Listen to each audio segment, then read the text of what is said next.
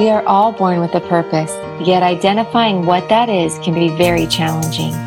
It can be even more challenging to find purpose in your business.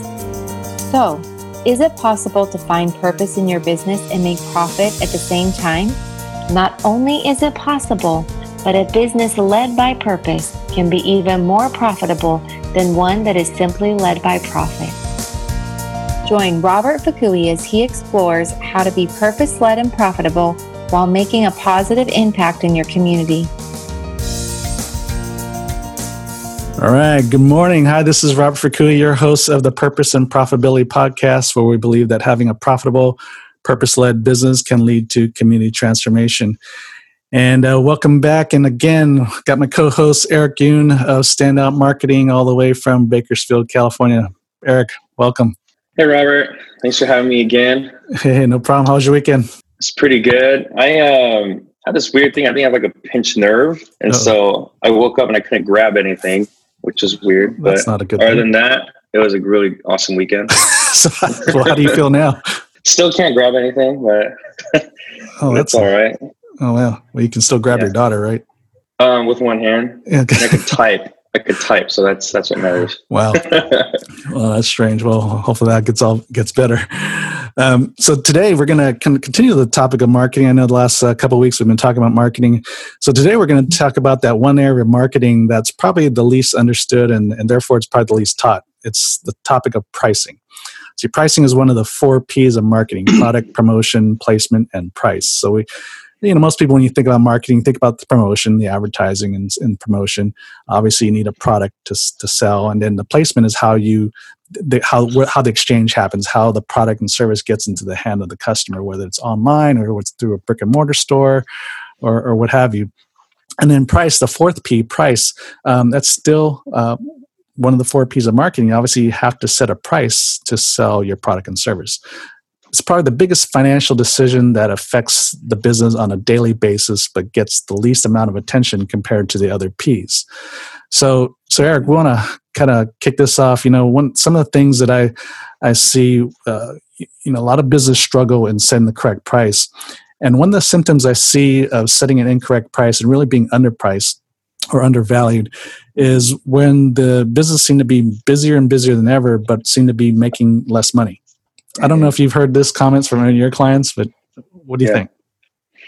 Yeah. Well, it's funny we're tackling pricing right after last week, which was a marathon versus a sprint, because I think having a marathon, long-term mentality, I think that really helps you price well too. Mm-hmm. And so, well, like one example is I had a client who I was going to work with, but then it turns out their finances were struggling a lot, and it was a all you can eat sushi place, and once they turned into all you can eat, it seemed like on Facebook it seemed amazing. There was a lot of buzz around it. Everyone's talking about it. Hey, we got to go there. They got like thousands of comments and things like that. Everyone's talking about it, but whenever I went, there weren't a lot of people. And my friend actually works there, so he was telling me, they're just really struggling. And so, I think that goes to all that to say there can be a lot of buzz, and there might, and actually in that case there weren't even a lot of customers going through. I'm sure initially there probably were, but they weren't able to sustain it for some reason. But all that to say, all the buzz and the hype doesn't necessarily mean that it's a profitable business. And I think pricing every item or your services appropriately is so important to make sure that it sustains and grows. Yeah, and it's interesting. You see that a lot, especially when businesses start to suffer, they actually start to cut their price, hoping to get more people through the door. Mm-hmm. So actually, that actually works against them, because what they're doing as they lower their price, they're actually lowering their margins. And sometimes they don't realize they have to sell twice and sometimes 3 times as much as previously just to get to where they were before. So you have to work a lot harder just to make the same amount as before. So it actually they shoot themselves in the foot by lowering their price that way. And what happens is, because you're making less money and less profit, you have to find other ways to cut costs, which usually means you cut quality. in how you deliver your product and service. And then you just go into this kind of slow death.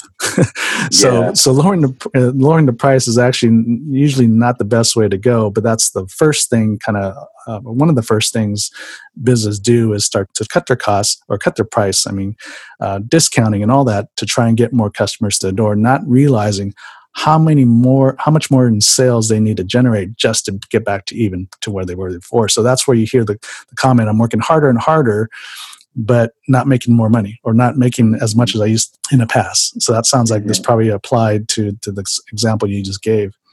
Yeah, absolutely. Even the big corporations struggle. It's not a startup issue. It's not a small business issue. Even the big corporations struggle with this. I mean, I talked, I think, last week about Subway having, they're continuing their $5 footlong for what? This is like 2, 3, 4, 5 years now. Costs are rising, but the price is still the same. So which means the franchisees are really suffering because they're not making money. A lot of franchisees, the owners themselves, aren't even taking a regular salary. They're just taking what's left over. Right. JCPenney's did it a few years ago. Now you're seeing McDonald's do the $1, $2, $3 menu items. And when you look at some of their competitors are doing very well, they're not lowering their price. They're just maintaining their price of what it was, or even increasing just because they need to. They want to make sure they deliver the best quality.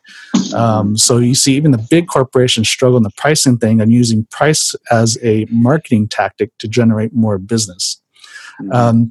So, why do business struggle? And that's kind of one of the things I want to tackle on today. Why do business struggle with setting the price that they're worth, or what I call value-based pricing, or what Peter Drucker refers to as price-led costing? Is figure out what price that you're worth and then charge that.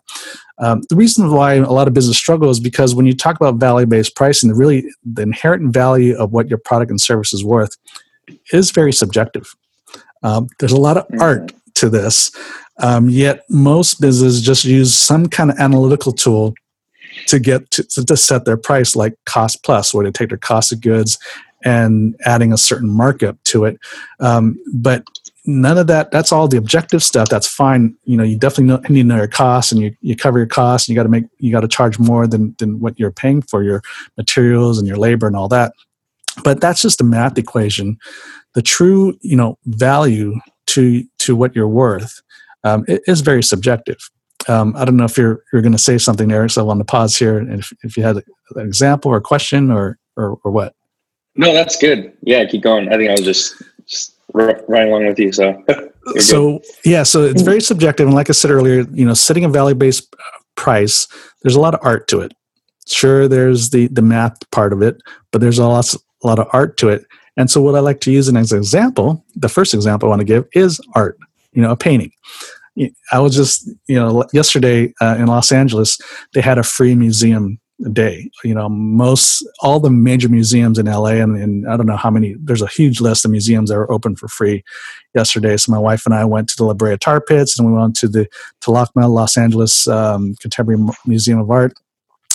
And, when you look at these paintings, and like Picasso, because a lot of people know what Picasso is, it's very abstract art, but you look at this stuff and you're like, that's worth millions of dollars. Here you got some of the paintings are small as, about an 8x10, and they're worth upwards of $1 million. Some of them could have taken 2 minutes to make it. It looks like it, right? Yeah. And then you have another painting right next to it, same size, right. Same kind of paint, and the cost of the paint and the painting were probably the same. Yet the value of it, the perceived value and what it's worth and what people will pay for it is markedly different between a Picasso versus something maybe I did, right? So when it comes to setting a value-based price, really what is your product and service worth? There really is a lot of art behind it. Mm-hmm. So I don't know if you're going to say anything, but want to pause here for a second. Yeah, because going back to the point of long-term versus a sprint. And I think that's so important because like a lot of these people that sell, for the value rather than I need money now, you could automatically tell, like, when someone's focus is on their art or on their craft, on their product, right? Mm-hmm. And the quality of what they're doing. And you could kind of tell when the focus is on that instead of trying to make the quick buck. And I think there's a lot of, it's And I think a lot of times it's kind of funny because, there is a reality to, if you're trying to start something, if you're trying to make a painting, right? If you're trying to do paintings and you need to pay rent that month, it would kind of make sense, to need to sell like today. And I think that's why a lot of people that start businesses are in the need of money, but I think it's you kind of have that luxury when you're starting a business. Like I told a lot of people that I know want to start up businesses and they already have a full-time job, maybe a 40-hour week, and they want to start businesses. And I'm telling them just to start it right now, because you have the luxury of not depending on this business for your next paycheck, and then that's not what you want to, like kind of pigeonhole yourself into. But I think, with a lot of these people that are able to charge that much, they don't have the pressure of, I need the money now. Right. And they might, but they'll live a lot more frugally, I guess, if that's what it takes to make sure that, they're creating the quality that they want to make. And so, yeah, I think when you're not under the stress of having to make the buck, you do have the luxury of figuring out what is the price that you're really worth and charging it. When you're in the pressure of having to make payroll and paying rent and even just paying yourself a little bit so you can feed your family, you tend to make bad business decisions, and pricing is one of them. So like I said earlier, they'll use price as a marketing method. Well, they'll lower their price a little bit and in hopes that the increased sales volume will make up for it. So I remember when I worked for Coca-Cola for the local bottler, and they always used to say, volume cures everything. So it doesn't matter how low they set their price, but as long as they make them sell enough volume, they'll make up for everything. Well, that wasn't really true. So we suffered for that a lot of times. So sales volume does not cure everything. So, just say for instance, when you're taking the cost plus approach, one of the problems with that approach is a lot of business assume that your market percentage is the same as your gross profit percentage. So, for example, if your costs are $100 and you mark up your cost 50% to set your sales price at $150, right? So your markup is 50% of $100. That's $50. So now your sales price is $150. They kind of work on the assumption that the gross profit margin is 50%. They kind of use those same terms as synonymous. The problem is the maths are totally different. So the 50% markup, it's 50% on your costs. Now your gross profit margin really is 33% because your difference, your profit in pure dollar amount is actually $50, right? So you marked up your cost $50, so which means your gross profit in dollars is $50. So $50 is a third of $150, which is your sales price. So your markup is 50%, but your gross profit margin is 33%. So that's one error. That's one common error that a lot of business take. The other thing now is when you start to discount, say, I'm going to discount my product 20%. Well, now your gross profit margin is 13%. Because you've discounted your price 20% off the top, but now it leaves your gross profit margin at 13%. So huge difference. Now you have very slim margins in which to pay all your fixed operating expenses. So which means the increase in sales volume has to be almost twice as much just to get back to even. So that cost plus approach just hardly ever works. Also, it's like I said earlier, it's just a math equation. It doesn't really take into account the inherent value of what you're worth. A good example is, because a lot of times business owners are thinking about their competition. I can't charge more than so-and-so, especially when you're looking at some of their competition are national franchises. I can't compete against the big guys. I don't know if you've ever heard that. From some past clients, I can't compete against the big people. Well, that's not true. You can compete against them as long as you're providing something of value and you charge what they're worth. And people, customers, we said this last week, I think, customers are very smart, sometimes smarter than not say smarter, but more perceptive than even the business owner. They see value better than the business owner sees it for themselves. Right. And so they'll pay what you're worth. So if you have to mark your price up another 20%, to price it to what you're worth, I mean, people weren't going to have a problem with it as long as they, see the value in it. One great example is coffee. Mm-hmm. So I know you're a big coffee person, Eric, and I have in my hand here Dutch Brothers. You gave this to me for Christmas, thank you. And a funny thing is, I didn't have a coffee grinder, so I just bought one this weekend. So I actually got to enjoy this finally this weekend. Great coffee. It's not Starbucks, right? This isn't a big national or international franchise, but it's a privately held business up in Oregon or something like that, Grants Pass, Oregon. So this bag of coffee, 1 pound bag of coffee, I would imagine would you pay more than what you would pay for a 1 pound bag of Starbucks? Yes or no? Honestly, I don't remember. My wife got that. Well, I did some research just in case. Okay. And the Dutch Brothers, this 1 pound private reserve is more expensive than you could get, at your local Starbucks coffee down the street. Mm-hmm. And so here is an example of a privately held business that price-wise is charging more than Starbucks, a very recognizable brand. Mm-hmm. So why? Why are people willing to pay more for this brand of coffee versus a Starbucks that everybody knows about? What do you think, Eric? Mm-hmm. Yeah, I think, well, for one, I know Dutch Brothers isn't out trying to, you're talking about competing with the big, like the head honchos in the business. And I'm just saying, why would people be willing to pay more for Dutch Brothers coffee than Starbucks? Right. And I think, as their focus isn't, trying to, they don't price based on what other people are pricing. And I think their goal is, okay, this is our values. This is what we know we're worth, and this is what we're going to charge for it. And I think people recognize that. And, their values are more on, a lot of it's on the customer service and just the culture of, when you go to the store.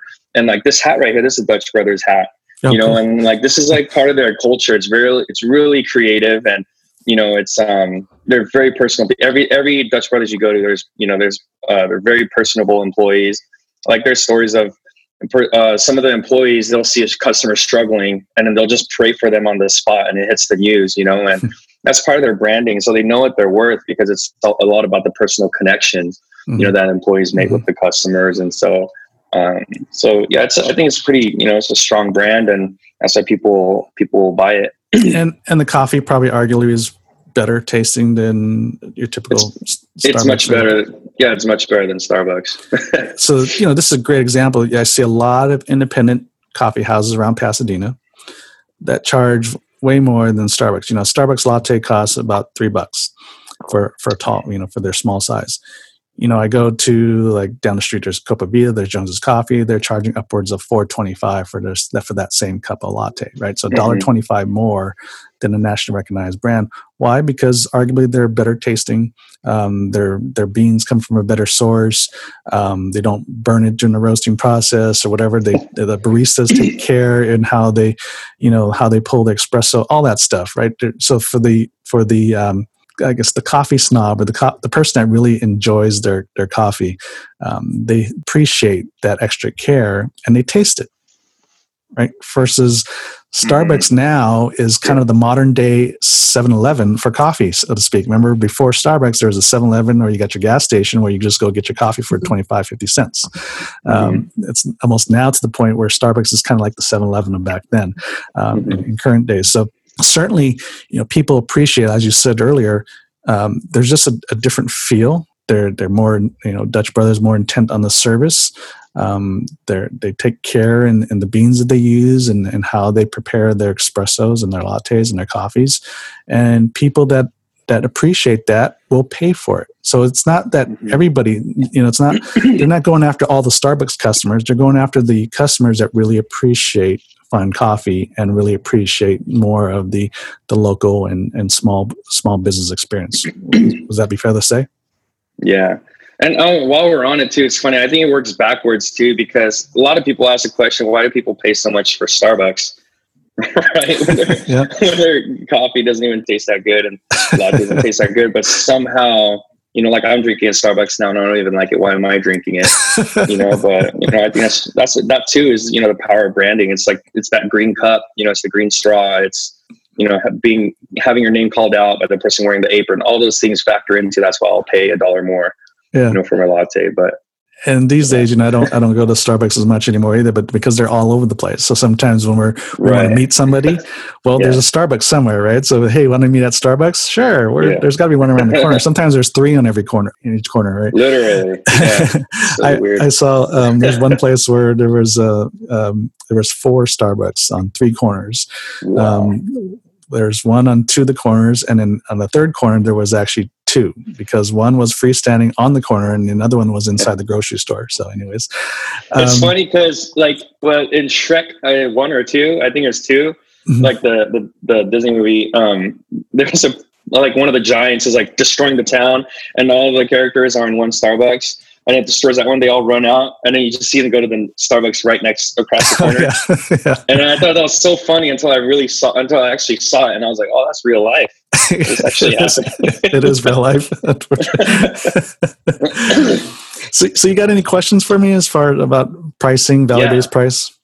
I think, one question is, I think this might help a lot of people, and I think this is still something I'm discovering, and I think we've talked about it before a little bit, but when people know they're pricing too little, right, and they already have a customer base of people that know this is what I'm charging, what are some tips you have for people to be able to transition, kind of a drastic, price change? Or do you recommend do it like a little bit out of a time over a course of a couple years? Or do you think you should just come out with a strong rebrand and say, hey, this is who we are now?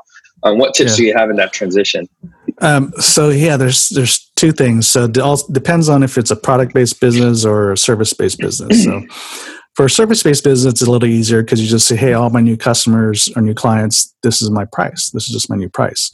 For your existing customers, depending if they're on a membership subscription type base, or if it's, every year, like say for CPAs, like so for taxes, they're the next time they do business with you is probably a year from now. So, hey, this is just our new price. If it's a subscription base, you'll probably want to grandfather people in or give them an advance notice for the next 6 months or something, and then say, hey, this is our new price. For a product-based business, especially like a retailer, to go up 10, 15%, seems substantial, but it's not not say out of the order, but I think it's okay to go ahead and just increase the price 10, 15%. If you're going to go, I had one case, I've had a couple cases where a couple of my clients, we had to increase the price as much as basically 100%. We had to double the price. Wow. And so, fortunately for this one example was that they were just starting to sell wholesale. They were going to have their first wholesale client. And so the business was small enough where I said, look, once you sell that first order to your wholesale client, have an agreement with your new client. Said, I will suspend all retail sales for the next 6 months and just funnel all my retail customers to you. Let them establish the new retail price, which is really twice as much as what she was already charging. Mm-hmm. And so that's what we did. So that way it kind of took the pressure off of her telling her customers, hey, this is my new price, twice as much. Not say, no, I've got a new vendor or I've got a new retailer selling my stuff. Here, go here. And let them charge twice as much.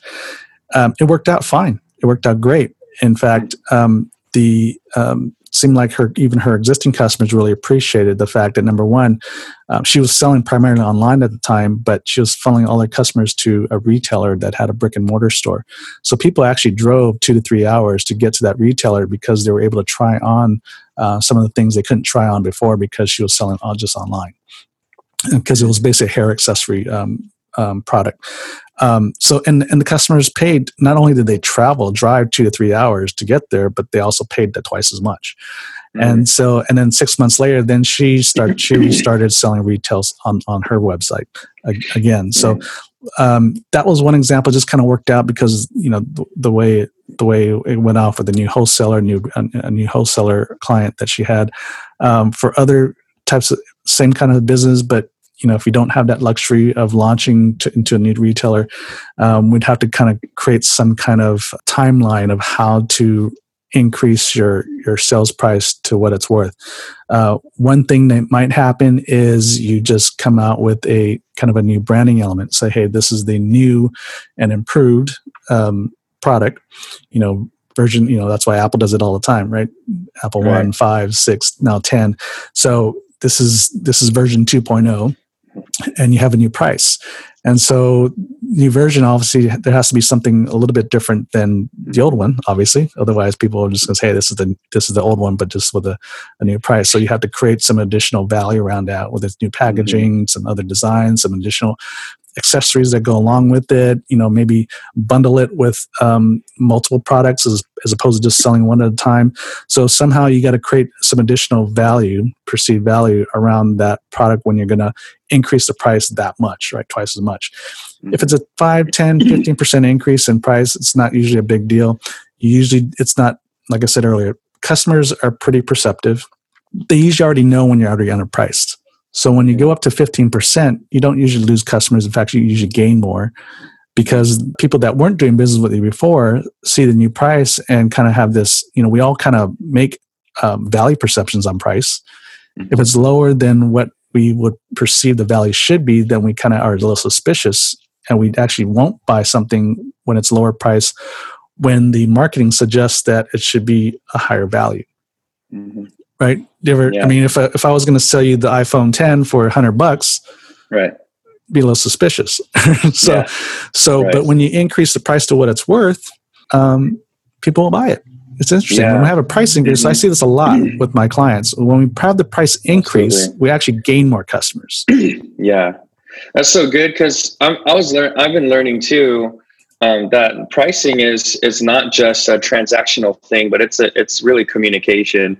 When you give a price, you're saying a lot with that price. You're saying, this is a level of quality you're really going to get.